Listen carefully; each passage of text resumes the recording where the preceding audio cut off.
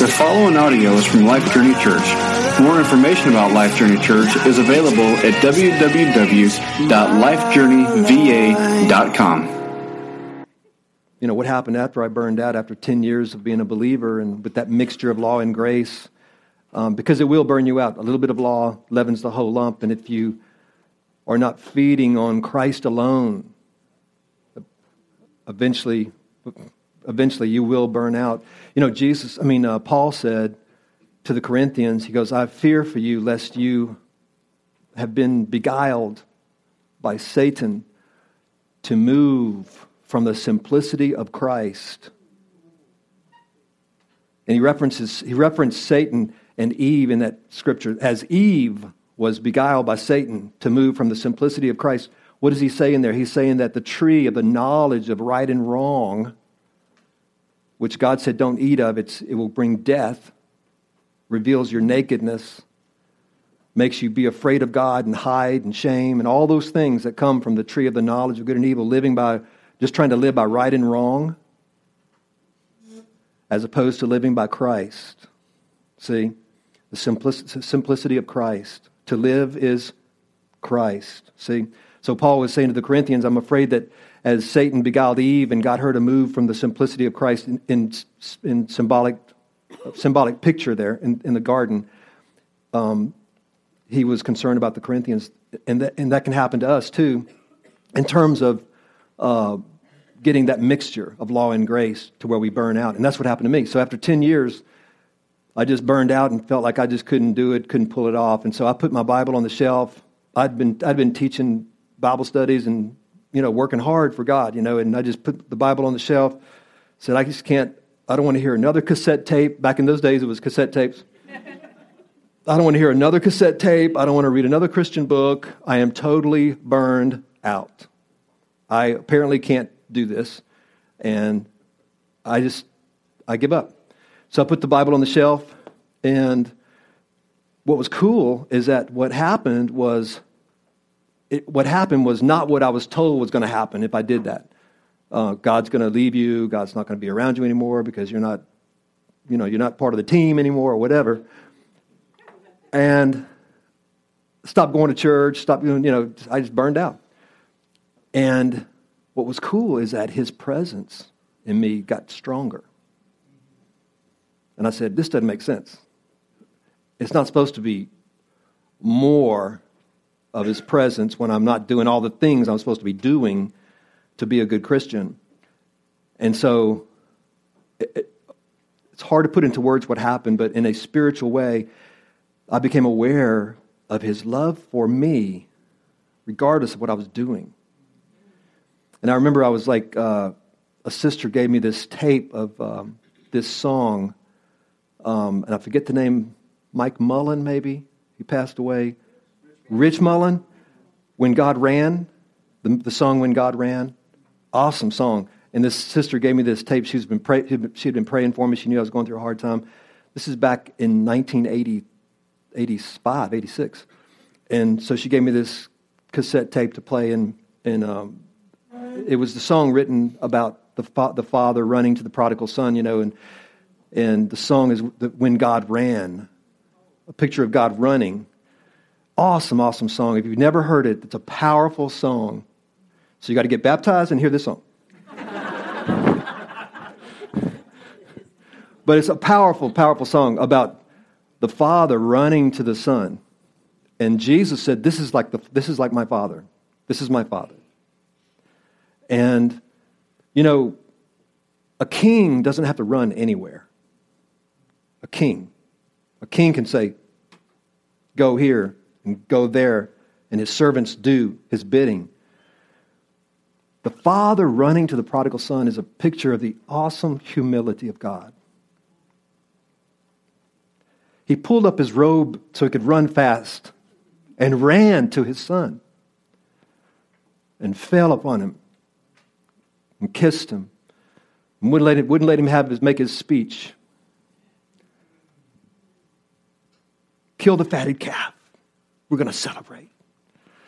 So anyway, that song really touched me, and it was a culmination of things that were happening in my life that made me realize that just how much God loved me. And then the Spirit whispered to me, study what the mystery of Christ is.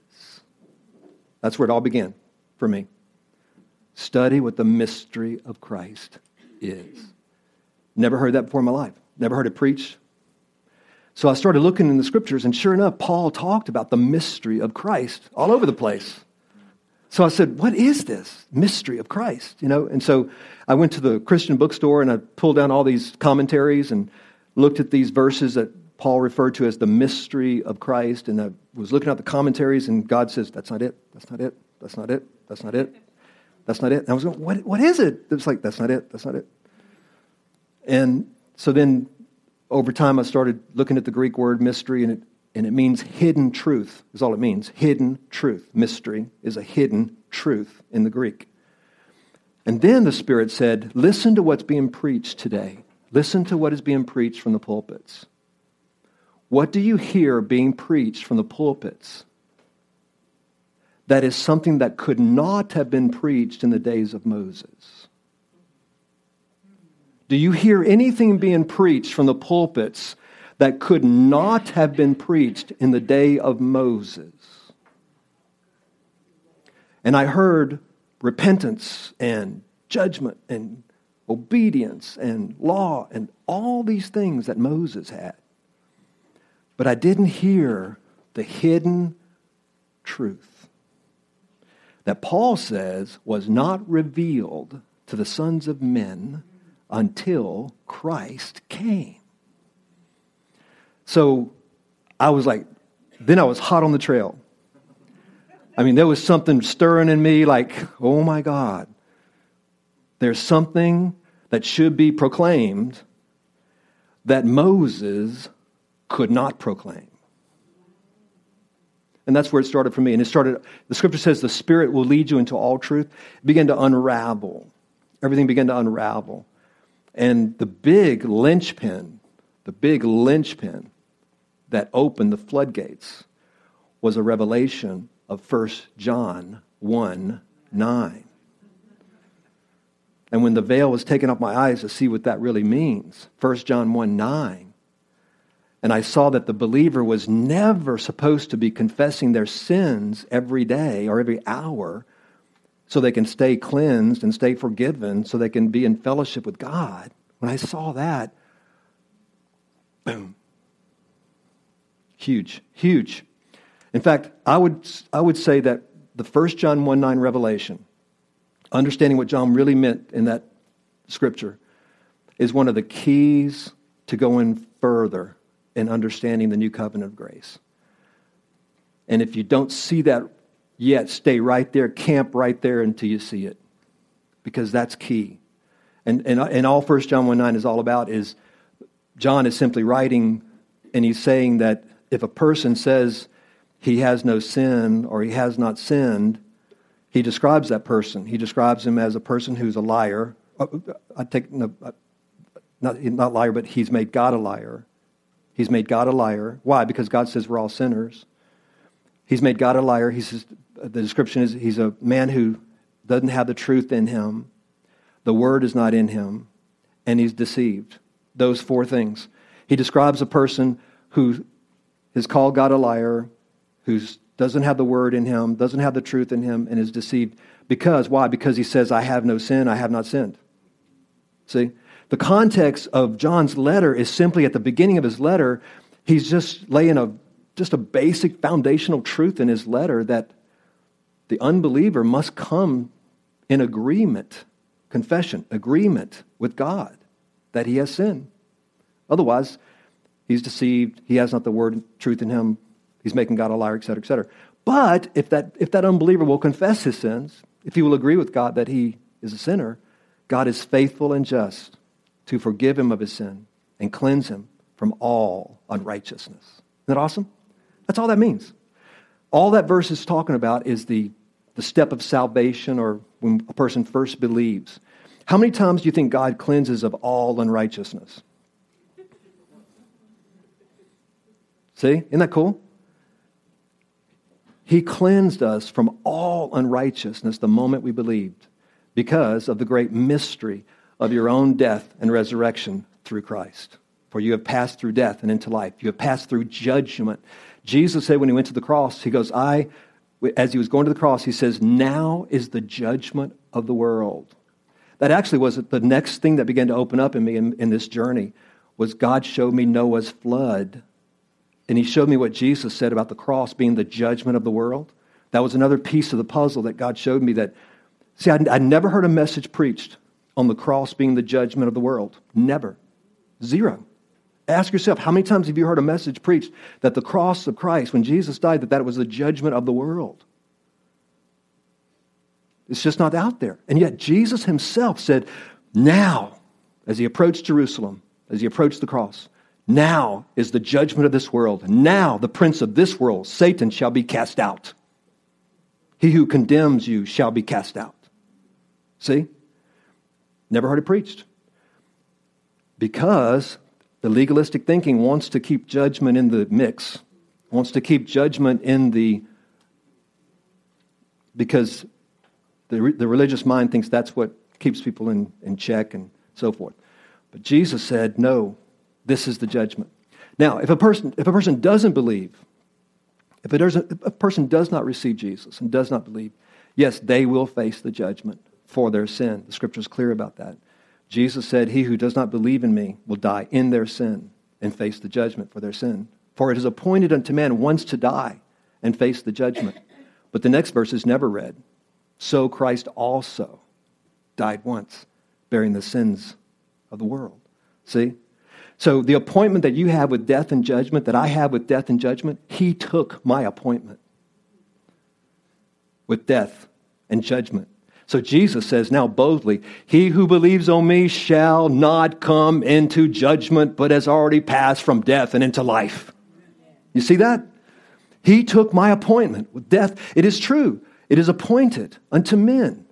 Every person has an appointment with God to die and face the judgment for their life. Every person. Jesus stepped in and took my appointment with death, my appointment with judgment. So if my trust is in him, my faith is in him, I have already passed from death into life. I've already died. I've already gone through my death through him. And I've already gone through judgment through him because he was judged for me. He became sin for us that we might become the righteousness of God in him. God condemns sin in the flesh in Christ. He condemns sin in the flesh in Christ that he might not have to condemn me if I would only believe. For God was in Christ, reconciling the whole world unto himself, not counting their sins against them anymore, if they would only believe. Be reconciled to God, Paul says, for he has already reconciled himself to you. Isn't that awesome? So I saw that Noah's flood was a big picture of the judgment of God, how the whole world, before there was a Jew, before there was a Gentile, the whole world was judged. And they went through that flood in that ark, a picture of Christ.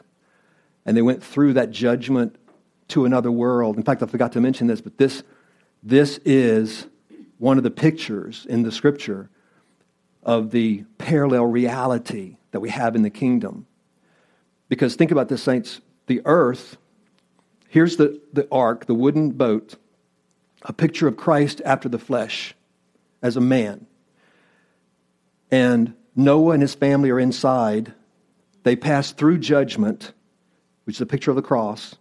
They pass through judgment, and the door, here's the one door that went into the ark was the same door that opened up into a new world. Only through that door could they leave a sinful, evil, violent world and go through that same door, that portal, to another reality. And that other reality was on the same planet.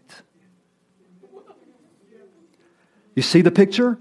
God is painting an awesome picture of a parallel reality on earth if you go through a door. So they went through the door, and they came out through the same door into a cleansed earth with a rainbow, a picture of the ascended Christ, no longer of the flesh, but of ascended, glorified Christ, of no more judgment.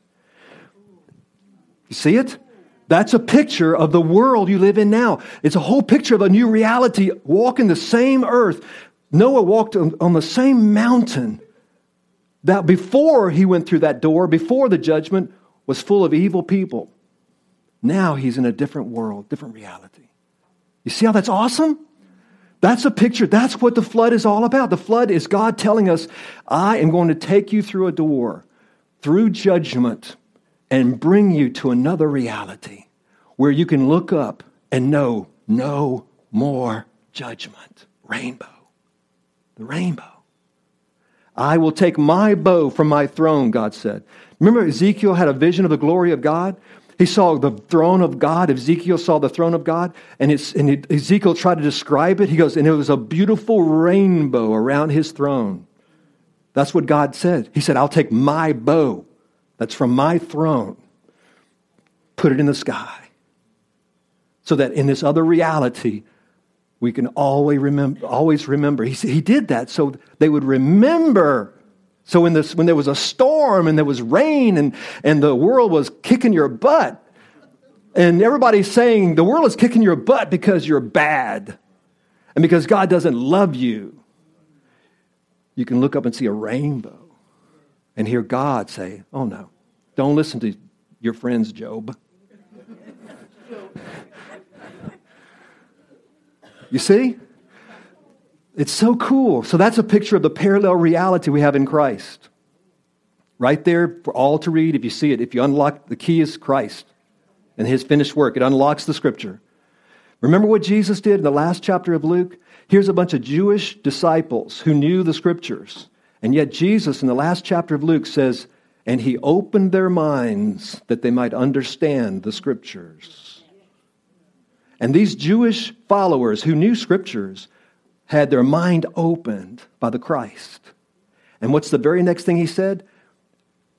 And beginning at Moses and the prophets and the Psalms, he revealed that it's all about him. Tree of life. And those three divisions, saints, Jesus said Moses, the prophets, and the Psalms. Those, if you go into a Hebrew bookstore, not Christian bookstore, if you go to a Hebrew bookstore and buy the scriptures, you won't find a New Testament in it, that's for sure. But you'll find a Hebrew book of the scriptures, and in the contents, look at the contents of the Hebrew Bible. You'll see three divisions in the Hebrew Bible. The first is Torah, the writings of Moses, 5 books, first 5 books. Then it says prophets. These are all the major prophets, Isaiah, Jeremiah, Ezekiel, all the major prophets. Then it says the third division is Psalms. And under Psalms are everything else. Psalms, Proverbs, Ecclesiastes, the minor prophets are all under the third division. So when Jesus was saying, beginning with Moses and the prophets and the Psalms, he revealed himself in the scriptures. What he was saying was that every last book of the Old Testament, every single one, not just Moses' first 5 books, not just the prophets, not just the Psalms, but Song of Solomon, Ecclesiastes, Proverbs, everything, all of it was a revelation of him. So, and Job, all of it, a revelation of him. So that's a picture of that parallel reality when you see the flood and how they actually walked on the same earth, but now in a different reality because they had passed through judgment through the boat or the ark, which is a picture of Christ. Another picture of a parallel reality is when Israel was brought out of Egypt. Think about this, saints. God had them put blood on the door. Again, God is talking about going through a door to another reality, another place. And God moved them from Egypt, picture of the world, through a door, and then the sea parted and made a way for them, the scripture says. A way. That's a door. Another door. They went through the Red Sea. They went through a door. Judgment fell on the Egyptians, but they were able to go through. Another picture of going through a door to a different reality, but it gets better.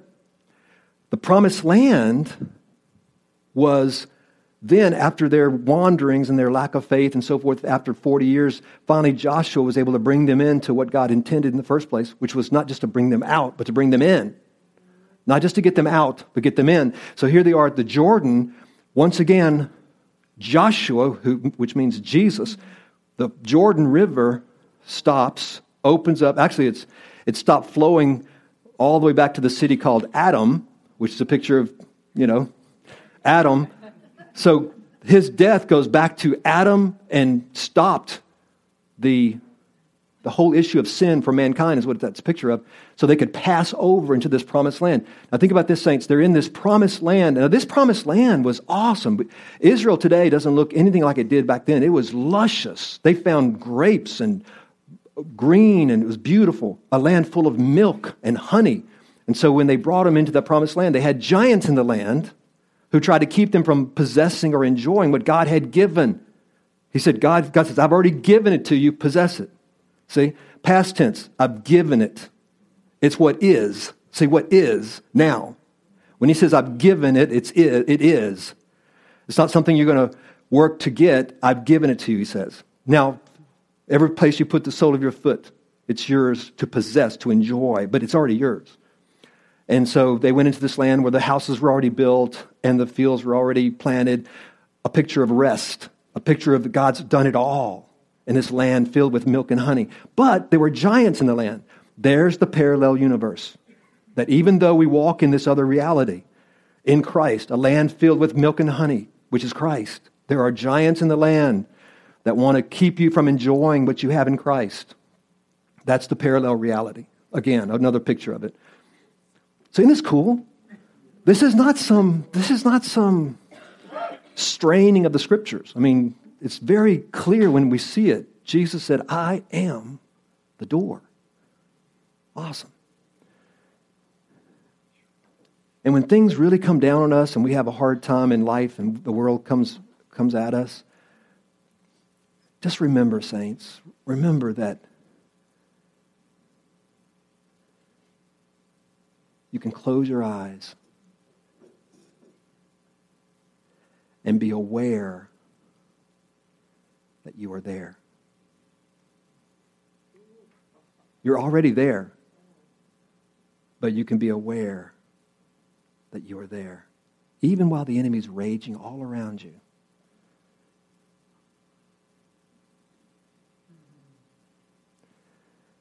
He is our refuge. We don't try to fight the enemy. We don't even try to fight the flesh. The scripture says, run to him, come under his wings. David said, I will run to God. That's how I fight the enemy. I run to God. I don't bring railing accusations to Satan, as the scripture says, but you run to God. And when you simply say, Abba, Father, fight for me. Ooh.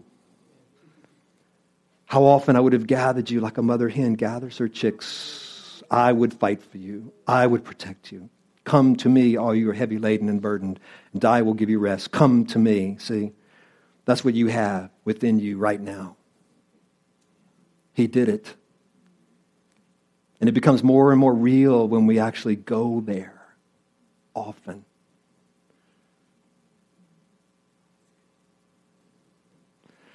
C.S. Lewis saw this. Chronicles of Narnia. He put it in a fable to try to communicate the unseen reality. But the Lion, the Witch, and the Wardrobe, they went through a door into another reality. He saw this. The wardrobe speaks of putting on Christ. Put on Christ and live in this other reality, in this other world. The reality is more fun even than the movie.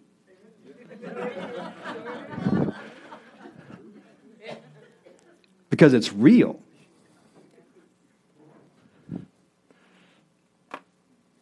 And the unseen reality in the kingdom is not just it's not supposed to remain just unseen.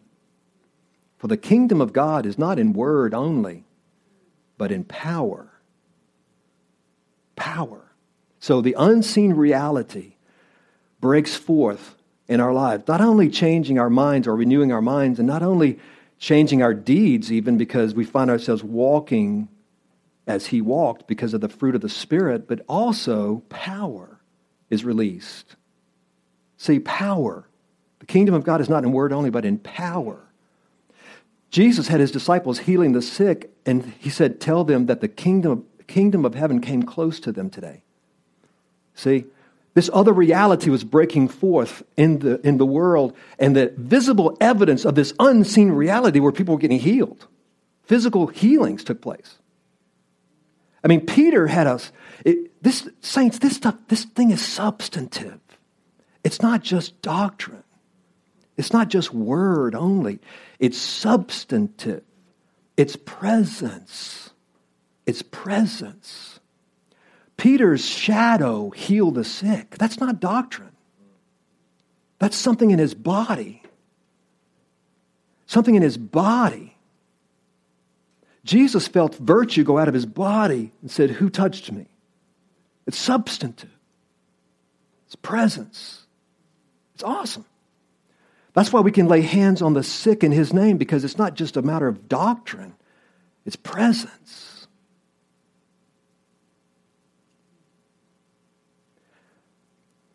Next time you pray for the sick, linger there a little bit longer. Linger with your hands on them a little bit longer. It's radiation. It's like radiation. It's like presence. It's his life. Jesus felt it go out of his body when he healed somebody. It's presence. You're not of this world. They shall lay hands on the sick and they shall recover.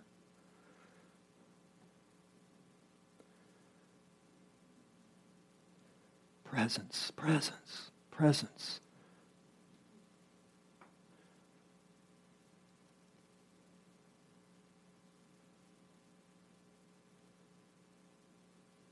I heard a story once where the speaker was speaking at this conference, and he was very intellectual in his approach to the gospel, and he got a question from the audience, and the question was, where in your theology is experiencing God?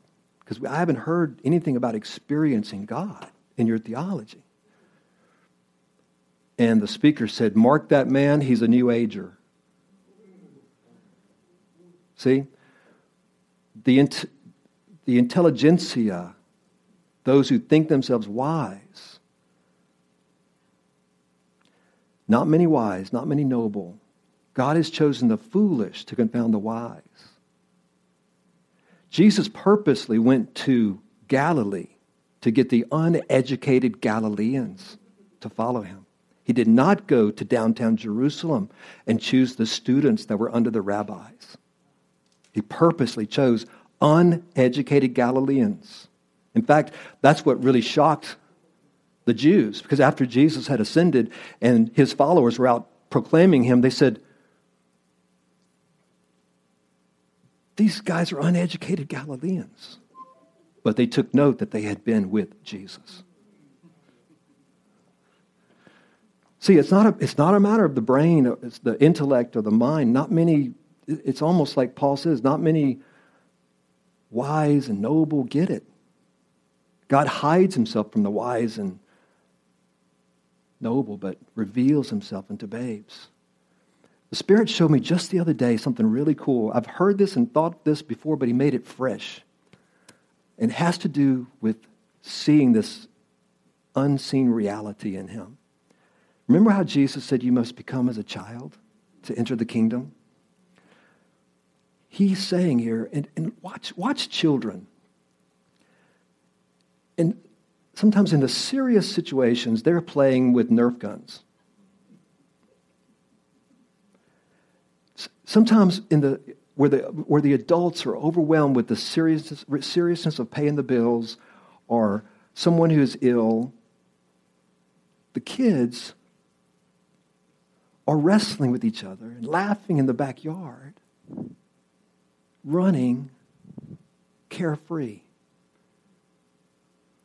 They're not worried about what they're going to eat. They know dad and mom's going to feed them. I know I'm going to have something to eat. I'm not worried about my next meal. I'm not worried about the house falling in. I got a nice bedroom. Never occurs to them that they may not have a house. No, of course I'm going to have a house. Of course I'm going to eat. The carefreeness of children.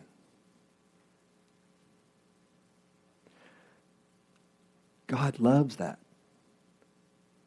It takes a childlike approach to life to enjoy what he's done.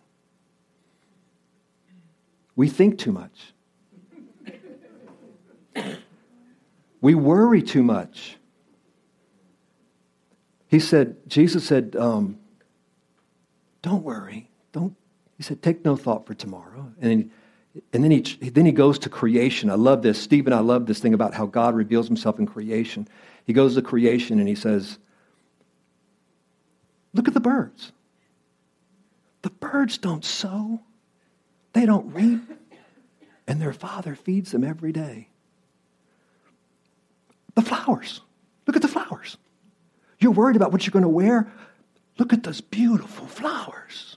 I tell you, not even Solomon in all of his glory was not arrayed like one of these. You see? The scripture says, in Job, it says, speak to the earth and it will teach thee. The invisible things of God are clearly seen and understood by the things that have been made. The one Bible that every human being reads is creation. Reveal Christ to the world out of creation. It's the one thing man cannot manipulate. It's the one thing that everybody sees and reads. You know that scripture says that the woman who was brought to her place of rest, the place prepared by God, by the two wings of the great eagle, it says that the dragon opened his mouth and a flood came out of his mouth to move her from her place of rest. A flood came out of his mouth, meaning words. But the scripture says the earth opened up her mouth. Christ, the revelation of Christ in creation opened up and swallowed the flood. So the woman was not moved from her place. I tell you, there's a lot of riches to be dug up. I mean, look at how I love the way plants get food. We call it photosynthesis. Sounds really technical, photosynthesis. What it is this green thing called chlorophyll in the plants can take light and turn it to sugar, glucose. So the plants can just look at the sun and look at light, and light becomes sugar, glucose in the plant, and gives the plant food.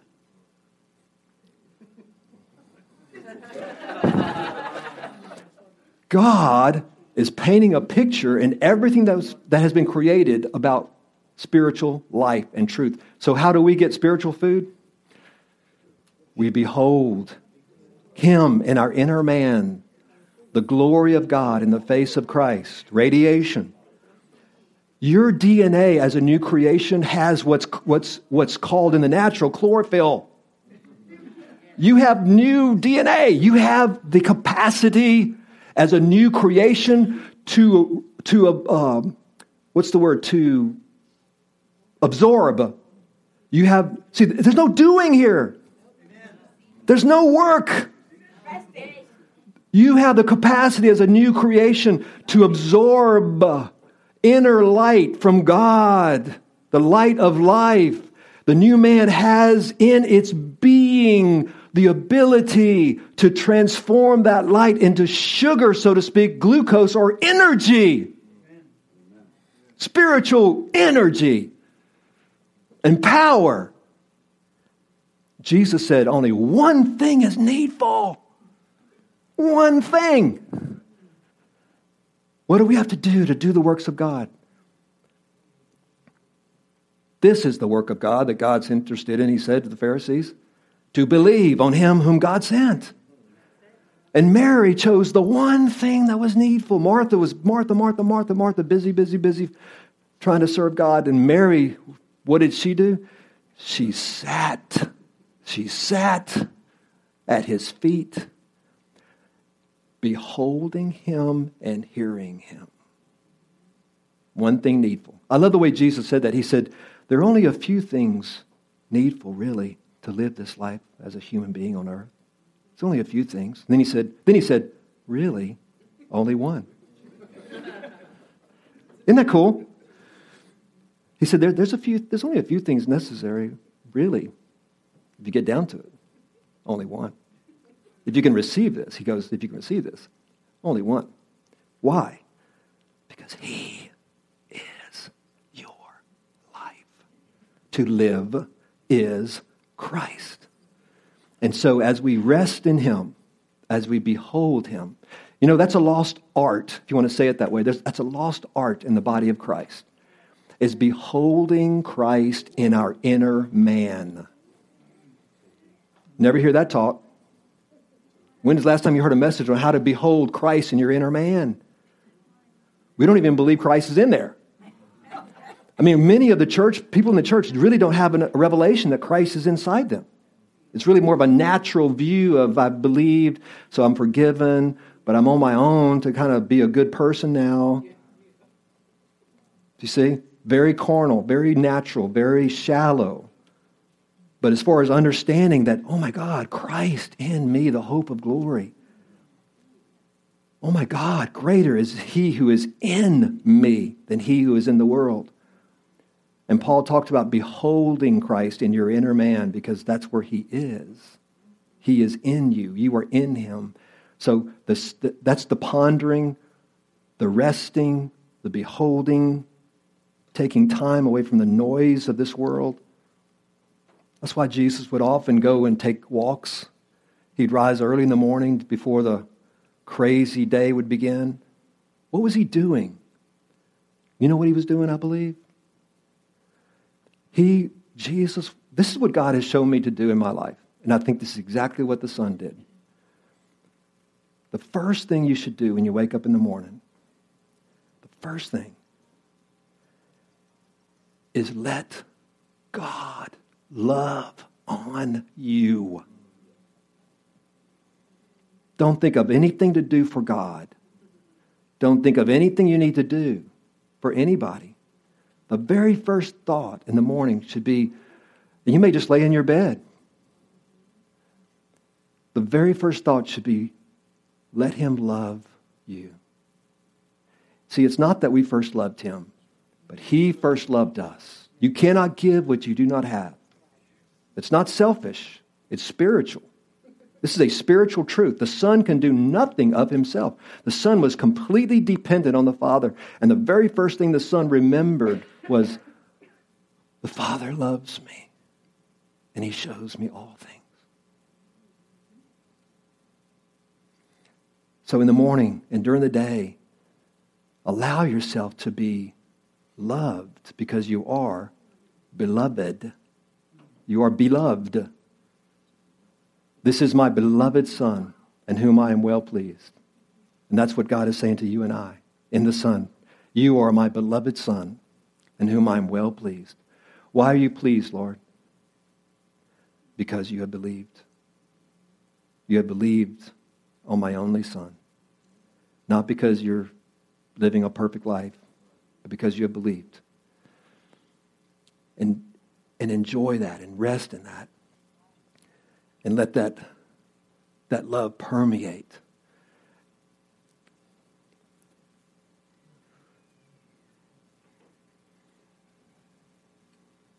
Okay. Let's see.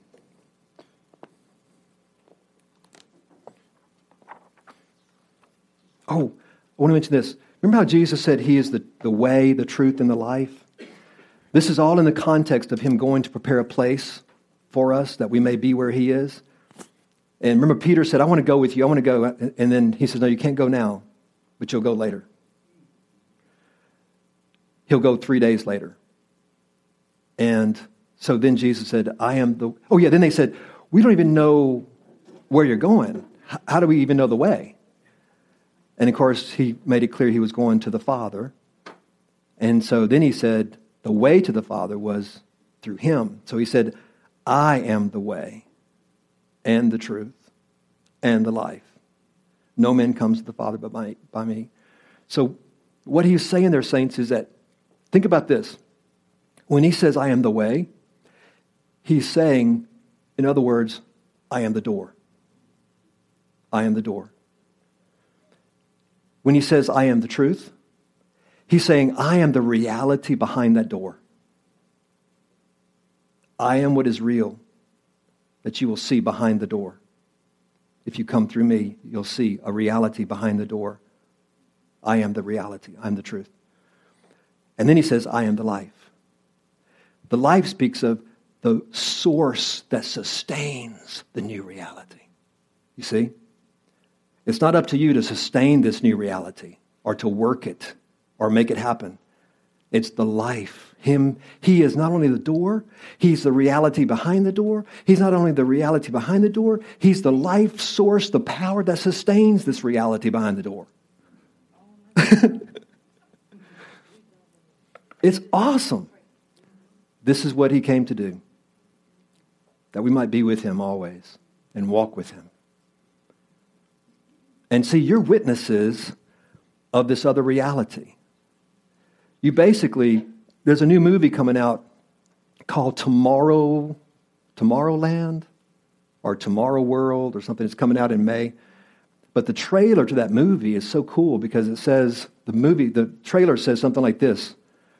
I don't know if you've seen the trailer. If you want to Google it, it's either Tomorrowland or Tomorrow World.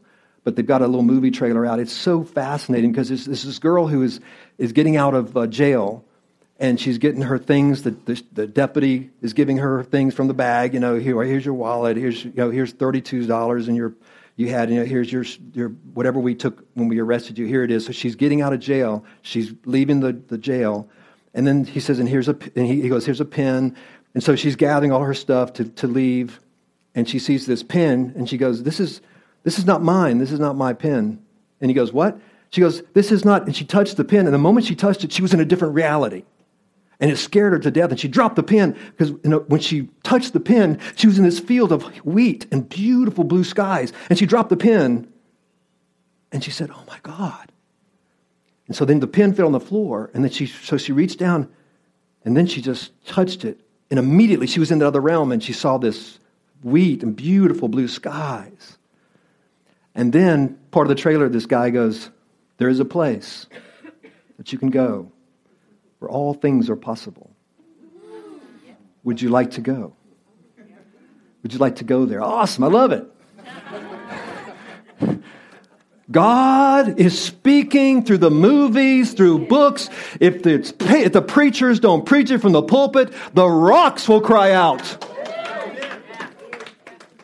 In the most unbelievable ways, God is speaking his truth in ways, and the youth are hearing it, and they're going, oh my gosh, God is speaking. It's so cool. And I don't even know what that movie's about. At some point, the parable falls apart. Yeah, but I always retranslate all movies anyway. I see Jesus in all these movies, I see, oh, that's a picture of Christ. And so it doesn't bother me. I just retranslate it, just reconfigure it.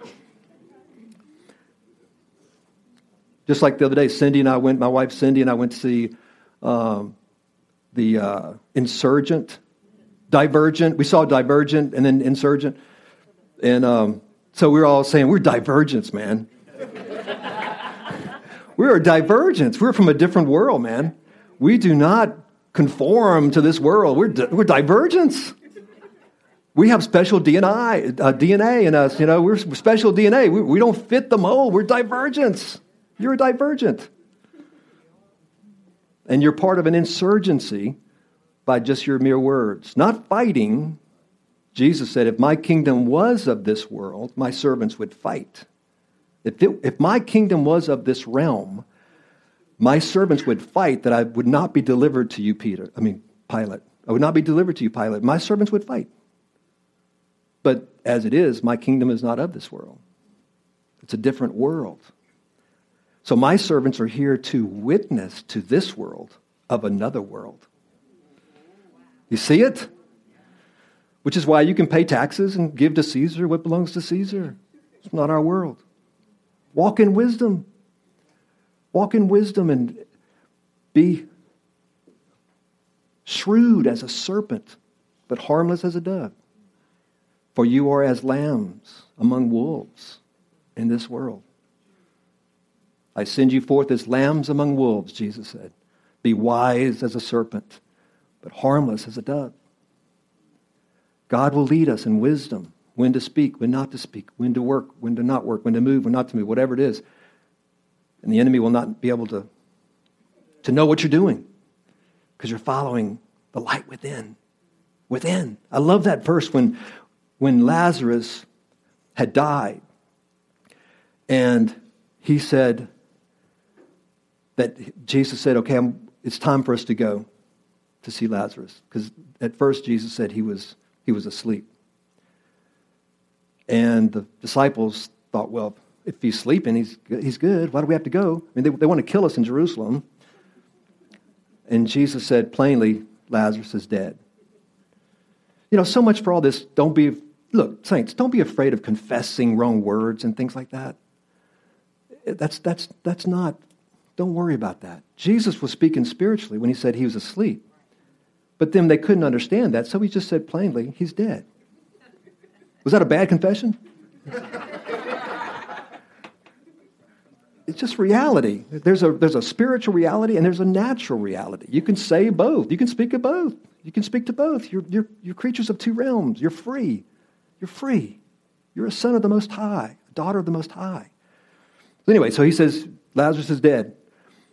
Then went, oh, well then, what do we can't do anything about that. So this is so cool. If you go back and look at the passage there, Jesus said this. I love this. He said, the people of this world.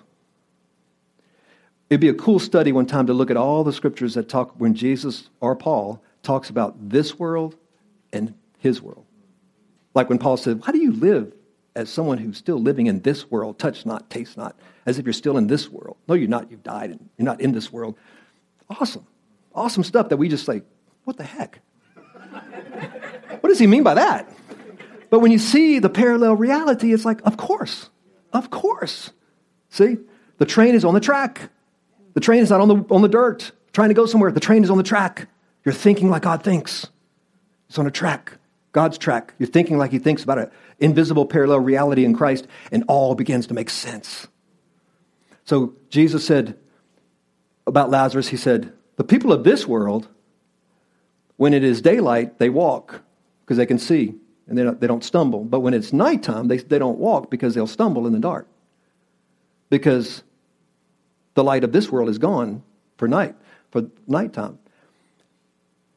And then he said, but if you had a light from another world within you,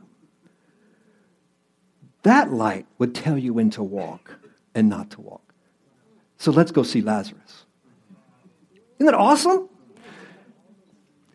You have the light of another world, and you're not dependent on sunrise, sunset, or anything of the natural. You are led by another within. And where the natural man might say, this is how you should do this, this, this, this, you may say by the Spirit in you, no, God is saying do this. Because I'm walking by the light of another world. This is not just for Jesus. Jesus did this so that we could have the same reality in him as his sons and daughters, to have light within for guidance from another world. Not dependent on this world's light or this world's wisdom or this world's arguments or opinions, but a light from another world. It's awesome. You know, one of the marks of the new covenant, the scripture says that in this new covenant, they will no longer say, know the Lord, know the Lord, know the Lord. See, under the old covenant, it was part of the law to say, teach the children when they rise in the morning, teach them at noon, teach them in the evening, teach them the commandments of God, teach them who God is, teach them, teach them, teach them. God says in this new covenant, they will no longer say, know the Lord, know the Lord, know the Lord, which is what they did under the old covenant. For they all shall know me, from the least to the greatest. And once again, like we said before, because I will be merciful to all their iniquities. So the removal of sin opens the door for God to teach every man. The scripture says the mark of the new covenant is that the Father himself would teach us. That the Lord himself would teach us directly. The head would teach the members of the body. Awesome. And it's the childlike that receives that and rejoices in that. Don't let the intellect keep you from the simplicity of God wanting to teach you directly in the Spirit.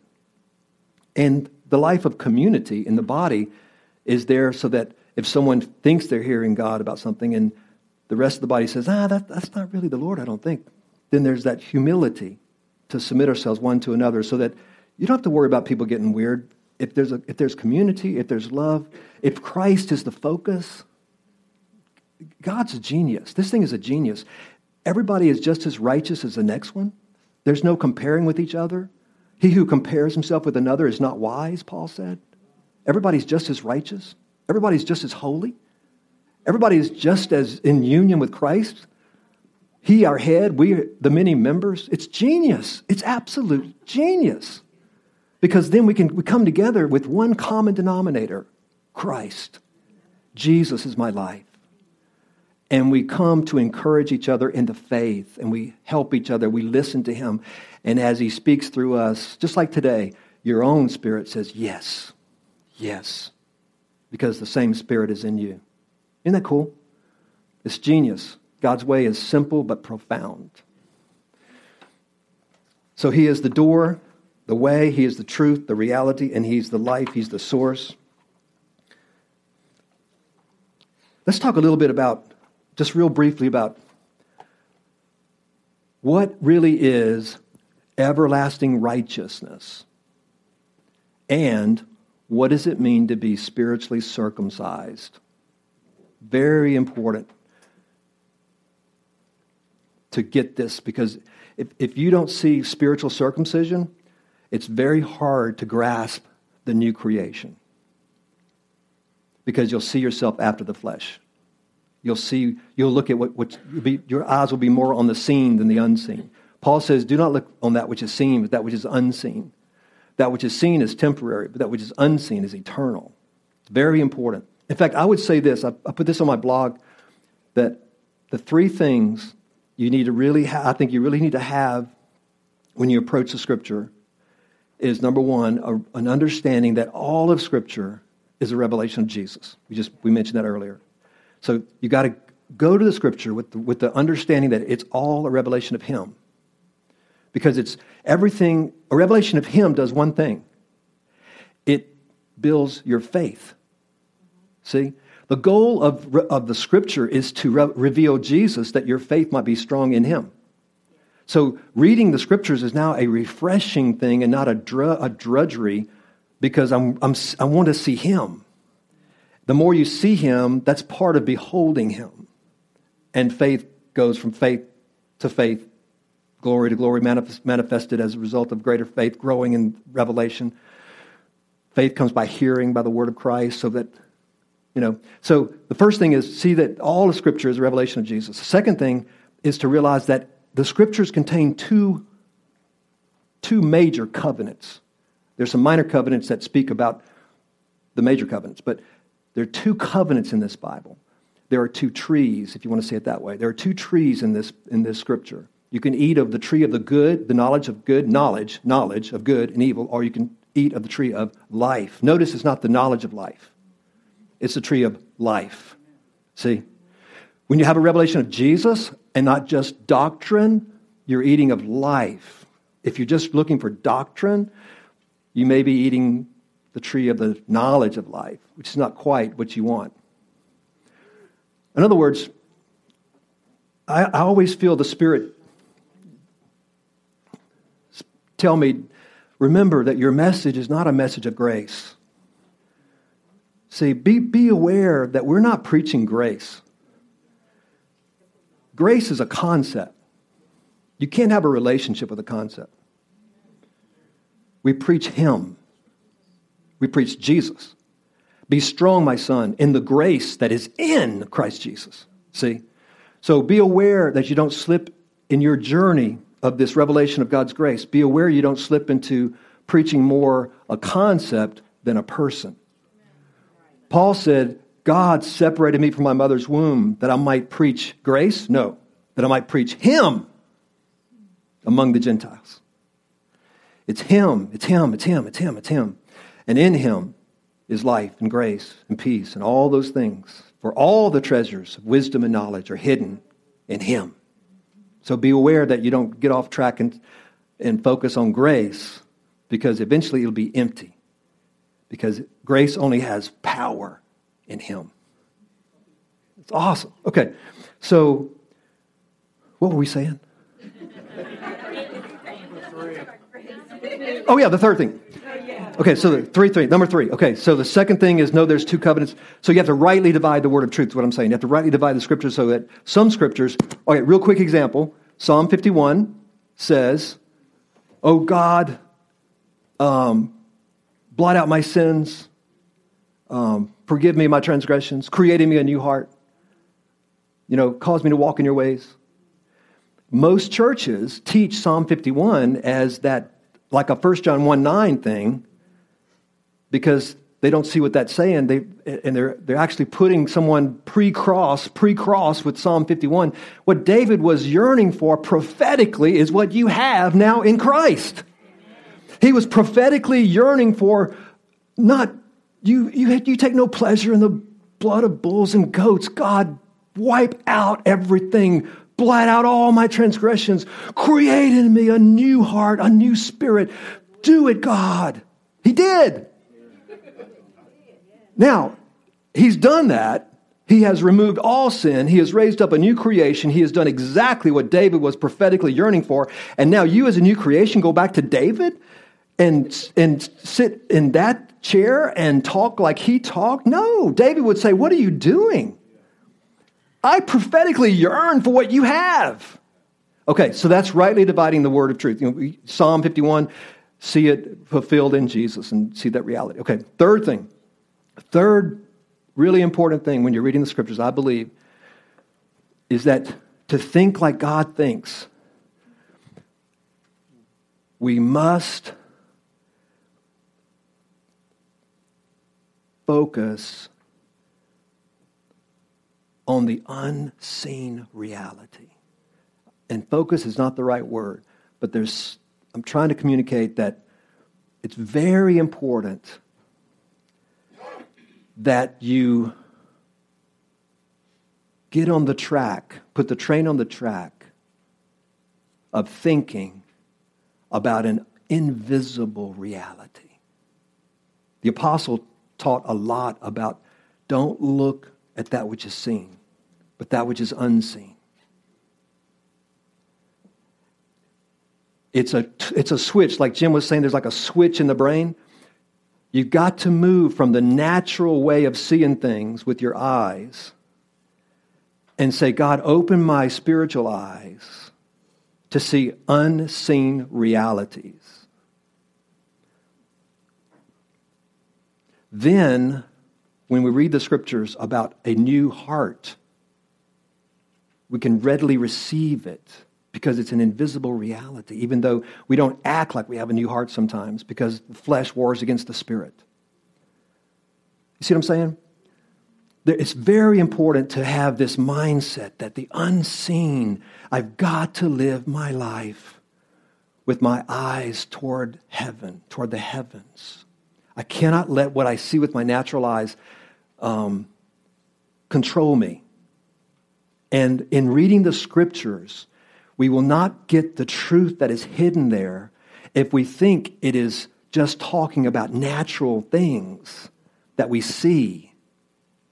I don't know if I'm communicating that well enough, but But if you go to my blog, there's a long thing I write about the unseen reality and how that's important to have this mindset that we are looking at the unseen and not just the seen.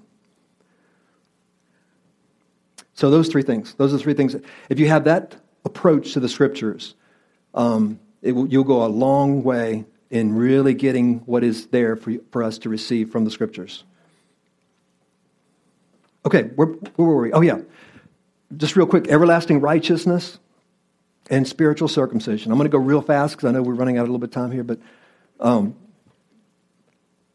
Galatians says that faith was not revealed. Paul writes to Galatians and he says, faith was not revealed until Christ came. And I read that, I read that years ago and I thought, well, that's not really true. I mean, Israel knew about how to trust God for provision, have faith in God for going into battle. I mean, the Scripture's full of, the prophets moving by faith. And what is Paul saying here? Well, what he's saying here is that it's not that faith itself was not revealed until Christ came, but in the context of the Galatian letter, what he's saying there is that until Christ came, it was never, ever, ever seen or thought of that you could have righteousness by faith. Just didn't compute. It was never. See, righteousness for the Jew was always a function of obedience or doing. There was nothing, and the reason why it could not be revealed till Christ came is because there was nothing or no one to believe for righteousness. It was a foreign concept. Even though it was hidden, Abraham believed God and God counted it as righteousness. Paul picks up on that in Romans. Look what Abraham found. Look what Abraham found. It was hidden. God was going to bring righteousness by faith. Think about this now, saints. The Jewish mind, when you talk about righteousness, and I know the definition for righteousness usually is right standing with God. That's a good definition. But I prefer to say another word that encapsulates it better, I think, and that's the word perfection. Perfection. See, the Jew saw perfection as a function of obedience to commandments. And some thought they could pull it off. Most realized they couldn't. And of course, that's why he had the sacrifices of the temple to cover the blood, cover the sins of the people that were not able to walk in perfection. But what has come to us in Christ is the perfection of God. The law, which could make nothing perfect, a better hope did. See, God gave us his own perfection. God became sin for us. Jesus became sin for us that we might become the perfection of God. You see how that sounds different? See, the Spirit sometimes will give you words. Paul says the Spirit will match words with spiritual thoughts to communicate to your generation, to your people in a way. If you're just regurgitating old messages, old sermons, old books or whatever, don't do that. Let the Spirit give you new words to speak the truth. It will penetrate.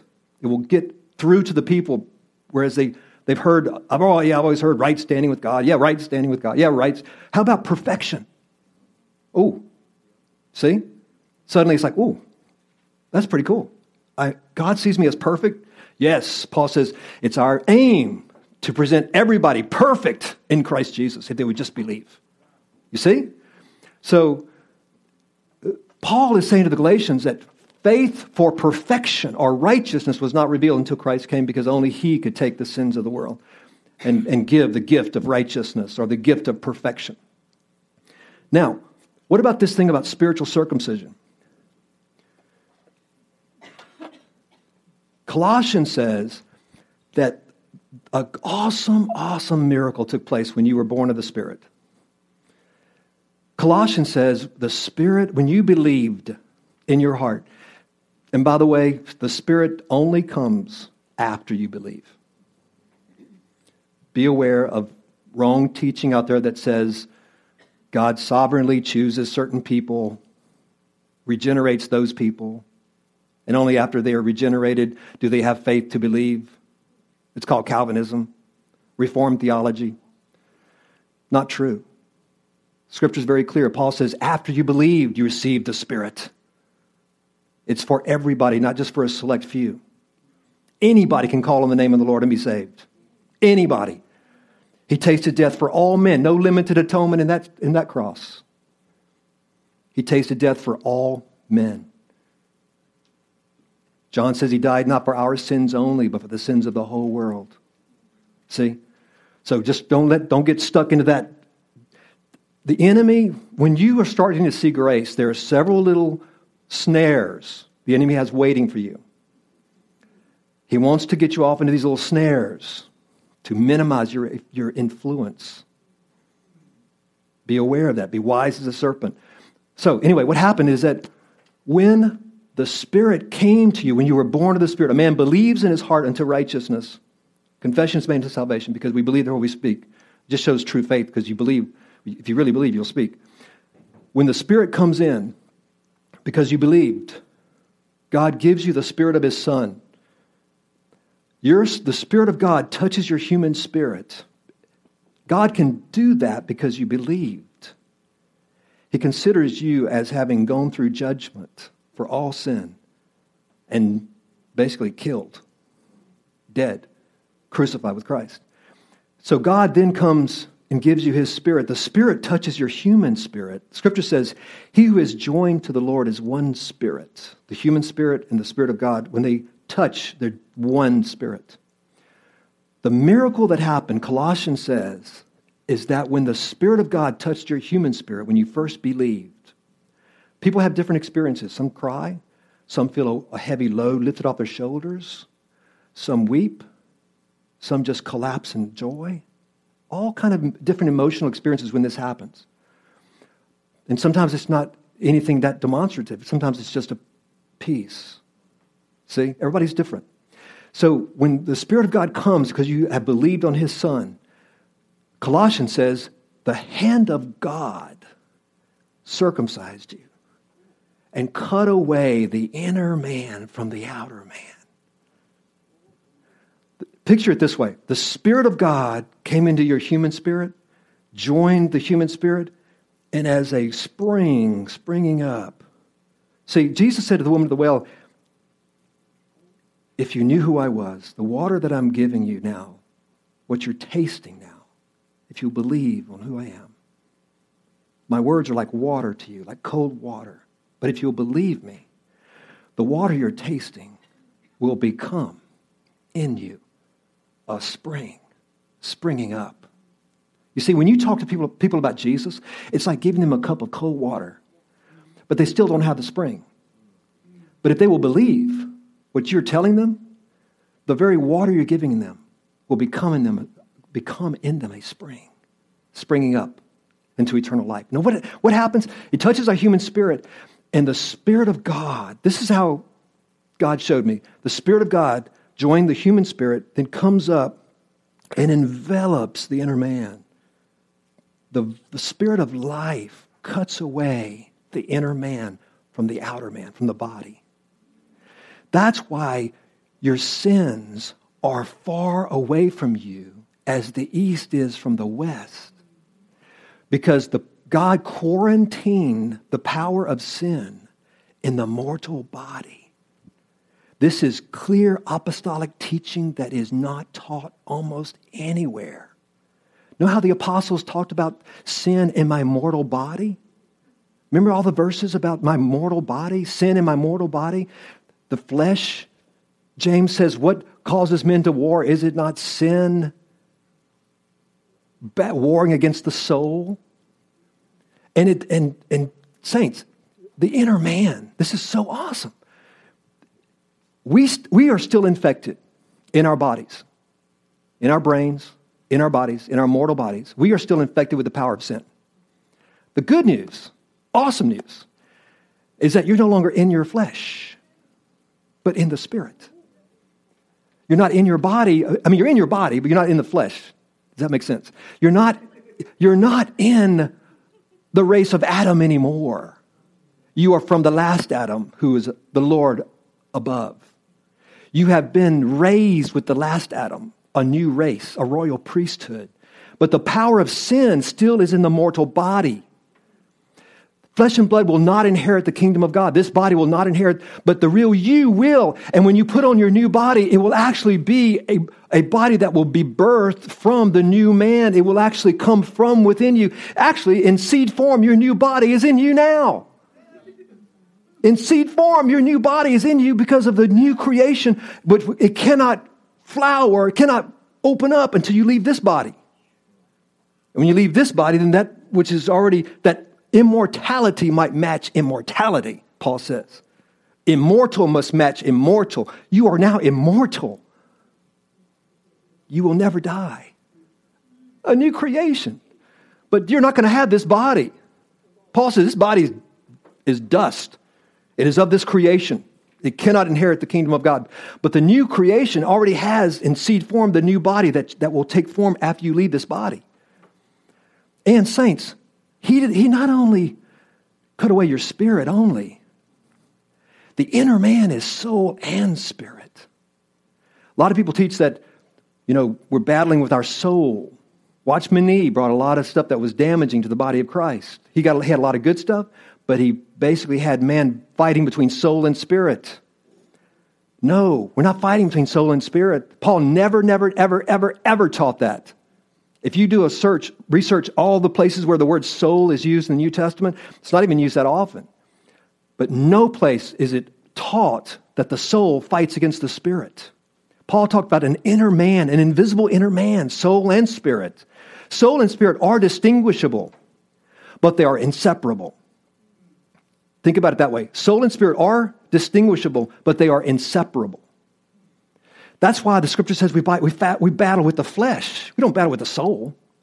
It's the flesh. That's why James says, what's the battle that rages among men? Is it not the sin in our members warring against what, James? Warring against our soul. You see? When God circumcised, Colossians says, when he circumcised us, it said the hand of God cut away the body of the flesh. Where God cut is what you want to pay attention to. Where did he cut? He did not cut between spirit and soul. He cut between body, flesh, and invisible spirit and soul. You see that? That's why the scripture says the word of God is sharper than any two-edged sword, piercing beyond the bone, beyond joints and marrow, dividing soul and spirit. We've read that wrong. You know what he's saying there? He's saying the body, the writer is saying the body is composed of marrow and joints. Marrow being the source of life, blood. Joints being movement, action, soul. Picture of the soul. So the marrow in the body is a picture of the spirit, source of life. The joints is a picture of the soul. What the writer in Hebrews is saying is that the word of the gospel, the word of grace is so powerful that sharper than any two-edged sword in a battlefield. For a typical sword, the deepest it can go into a human body is through the organs, through the skin, through the organs, into the joints, into the bone, all the way to the marrow. That's the center of the human being really, is the marrow, the source of life, where blood is made in the body. And that's the farthest in a natural sword can go into a body, is to the marrow. But this sword is so powerful, it cuts beyond the physical. It cuts beyond the physical and cuts the invisible soul and spirit away from the physical. That's what he's saying. Soul and spirit divided from bones, from marrow and joints. The power of the gospel can literally transform you and circumcise your body and literally release you, the inner man from the outer man. Isn't that awesome? Yes. That's why people read that verse and they don't know what to do with it. They don't know what to do with that verse. And they say, well, see, the sword divides soul and spirit. No. What about the joints? What about the marrow? Read the whole verse. See, he's saying, look, the word of the gospel. Chapter 4, Hebrews, in context, is talking about the word of rest. The word of rest. The word of rest. The word of rest is a sharp sword. See, it's not like we think. It's not the word of judgment. It's the word of rest that reveals the heart, the thoughts and intents of the heart. It's the word of rest that reveals the thoughts and intents of the heart. The proud, the word of rest reveals the pride of man who says, I got to do something. No, I can't be that easy. See, the word of rest is a sharp sword. It cuts through, sharper than any sword on a battlefield, beyond the body, beyond the joints of that skeleton, beyond even the marrow, into the invisible reality of soul and spirit, revealing the heart and intents of that person when they hear the word of grace and rest. It's awesome. So that when you preach the rest of Christ, it's a sword that goes right to the soul. And if that person believes, he's literally circumcised away from his body and created new, an inner man. Paul always talked about an inner man and outer man, inner man, outer man, inner man, outer man. He never talked about soul and spirit being at odds with each other. He said flesh and spirit are at odds, but not soul and spirit. Scripture is so clear. Jesus himself said, come to me, all you are heavy laden, and I will give you rest, and you'll find rest for your souls. Peter said, believe the gospel, that your souls might be purified. See? Don't let wrong teaching cloud this simplicity of God. Inner man, outer man. Visible, invisible. You see how invisible is so important? Visible, invisible. Soul and spirit are both invisible. That's the real you, soul and spirit. You know what this means? It means you're really new. You're really new. And the only reason you and I have thoughts that are the old thoughts is because you're still in these bodies with this brain. And we still think and have patterns and things and habits because of this old body, because the power of sin still is in the mortal body.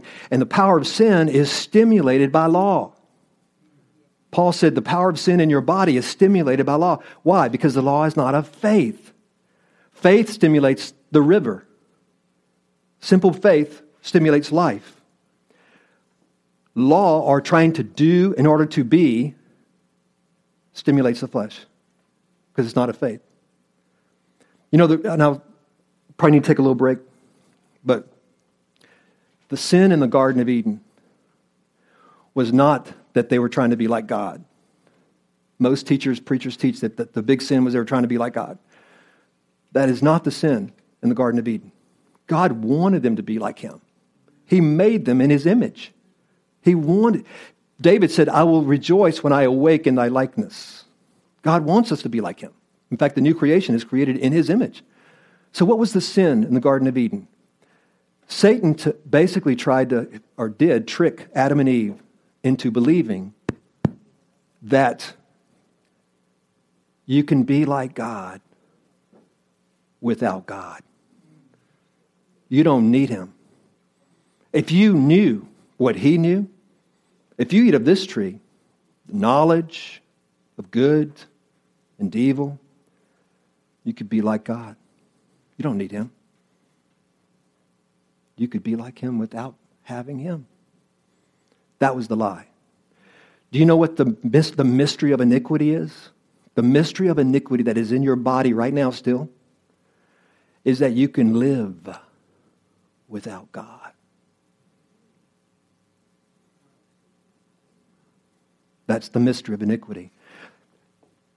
The mystery of iniquity is that you can do something without God. Jesus came with just the opposite mindset. He said, the Son can do nothing of himself. I live by my Father. My Father is my life. The works that I do are not my works, but the works of my Father who dwells within me. The words that I speak are not my words, but the words of my Father who dwells within me. He came with the heavenly mindset that without God, you can do nothing. Satan's lie to mankind, and you see it rampant throughout the world, beginning with the Tower of Babel. Let us make a tower for ourselves and reach into the heavens and make a name for ourselves. Babylon. The spirit of Babylon is the mystery of iniquity at work. You see in the book of Revelation 2 cities rising as we come to a close in this age. The city of Babylon and city of the New Jerusalem. New Jerusalem is what you are. You are the population of the New Jerusalem. You are actually the citizens of the New Jerusalem. Rising, boasting in Christ, boasting that apart from Him we can do nothing. He is our all in all. Where Babylon rises, we don't need God. We can do all things. Man is brilliant. He's a genius. We're going to study how to beat death. You saw that news report? How the high-tech people think we're going to beat death. We can do anything. Man is a brilliant creature. We are building a tower to the heavens to make a name for ourselves. There are the two cities. And that iniquity is in your body. So be aware that the mystery of iniquity is still in your physical body, in your members. And every time it rises its head, in essence, it's saying, give me the law, I can keep it.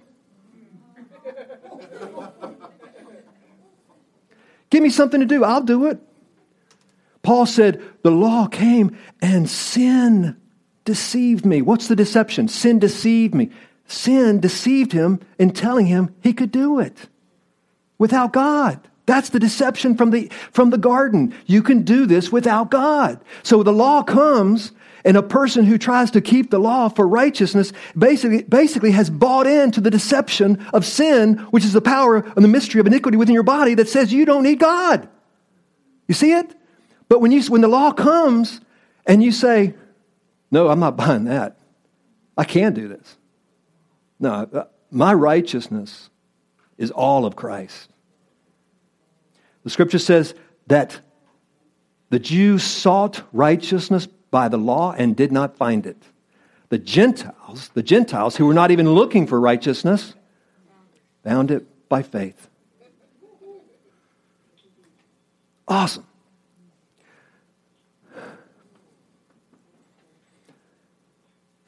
Daniel says that when Messiah comes, and saints, this is an awesome, awesome prophecy. Daniel chapter 9, and I'm going to start wrapping it up.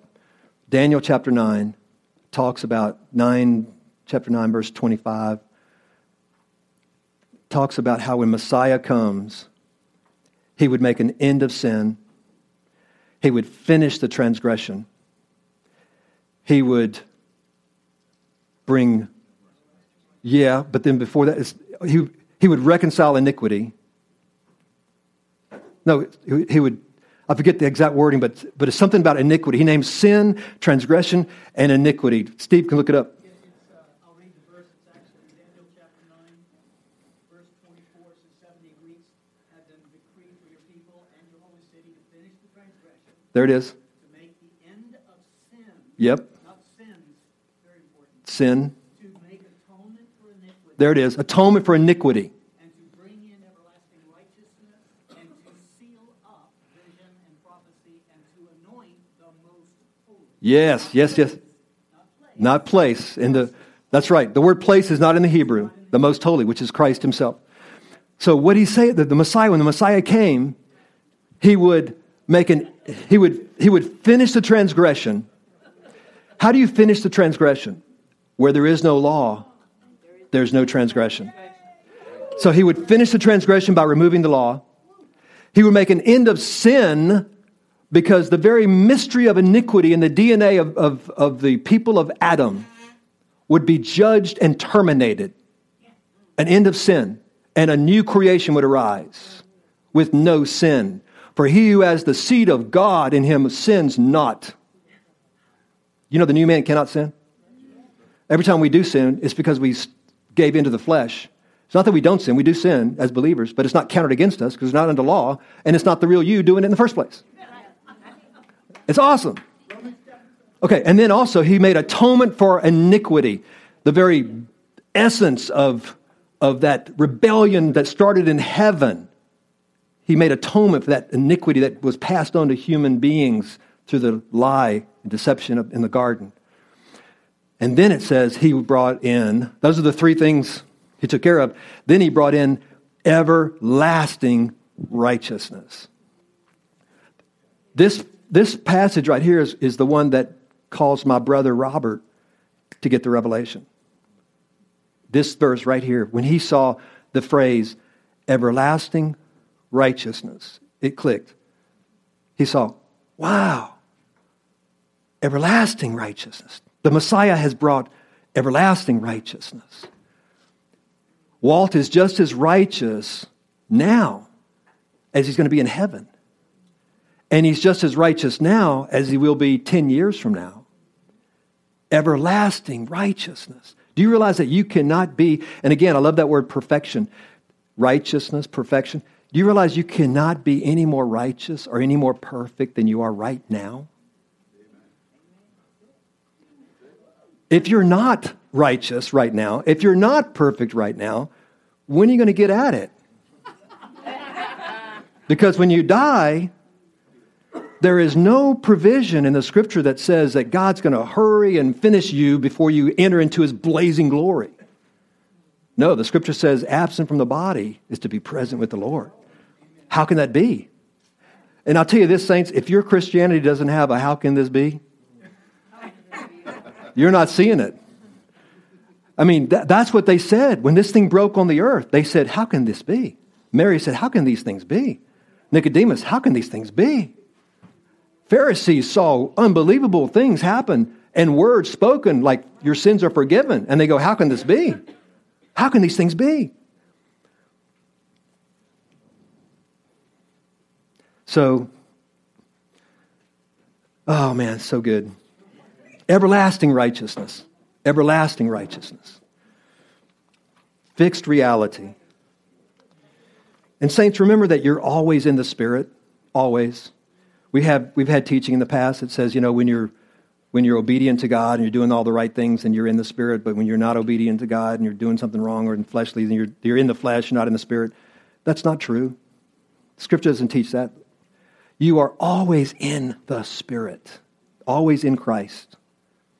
We do walk after the flesh at times, and by that we learn that this is not Christ-like because we've taken up the mantle of I can do something without God. The law stimulates sin. But when we lay that law down and lay that our efforts to try to be what we already are, then we find a flow, we find a river, and we find fruit. I was talking to Jim on the way over here, and we were talking about one of the questions I think somebody sent in was, how do you balance resting in the grace of God and obedience to God and the commandments that Paul seemed to say, do this and whatever. How do you balance those things? I just want to say this, saints, that anytime you're thinking in terms of balance, you're missing something. Anytime you're thinking about balance, there is no balance in this. You don't balance life and death. You don't balance law and grace. Paul says you're not under law, but under grace. Paul says you were dead, now you're alive. There's no balance. And let me just say this briefly, that it's like telling an orange tree, you need to be balanced and bear oranges. Think about that. The orange tree would say, balanced? That's all I know. That's who I am. That's what I do. See? So just remember that the word balance is not a good way of thinking of things. Now, I understand the question. I understand that there are these scriptures that Paul writes about behavior, a lot about behavior. So what's the deal with that? Paul is simply fleshing out, so to speak, what the invisible should look like. In other words, he says, put off the deeds of the old man. Then he names a few of them. Lying, stealing, cheating. Notice he always talks about behavior with respect to or relative to the new creation. So he says, put off the deeds of the old man who is dead. See that first. And put on the deeds of the new man, because that's who you are. See? So yeah, you can talk about behavior all the time and all the day, and there's nothing wrong with that. But if you don't see that this is not a balance, but a manifestation of what is. See, that's the key. It's a manifestation of what is.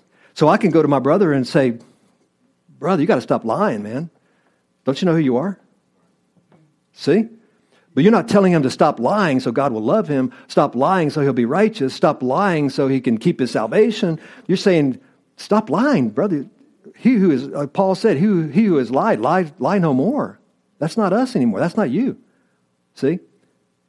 So Paul was a wise master builder. He knew how to say things without putting people back under law. It's very important when you understand grace, how to say things that you don't put people back under law by the way you say them. That's why he was very careful to say, put off the deeds of the old man who is dead, put on the deeds of the new man, because that's who you really are. And then you can talk about behavior all day. And all you're doing is talking about the fruit of the Spirit, as opposed to the works of the flesh. But you're not talking about obedience in order to be righteous, or obedience in order to make God happy, or obedience to get closer to God. None of those things. Because now you're seeing clearly the issue that I'm a new creation. I need to allow that life in me to manifest so I can do as I am. For God is at work in you, both to will and to do according to his good pleasure. Things that are pleasing to him, his life, what he likes. God is at work in me, both to will it and to do it. In the first part of that verse, it says, work out your salvation with fear and trembling. That has been so mistaught. Work out your salvation with fear and trembling. The work out is cool. That basically what that's saying is that you're not working for it. Let it work out of you from inside out. Jesus said this. He said, wash the inside of the cup and the outside will become clean.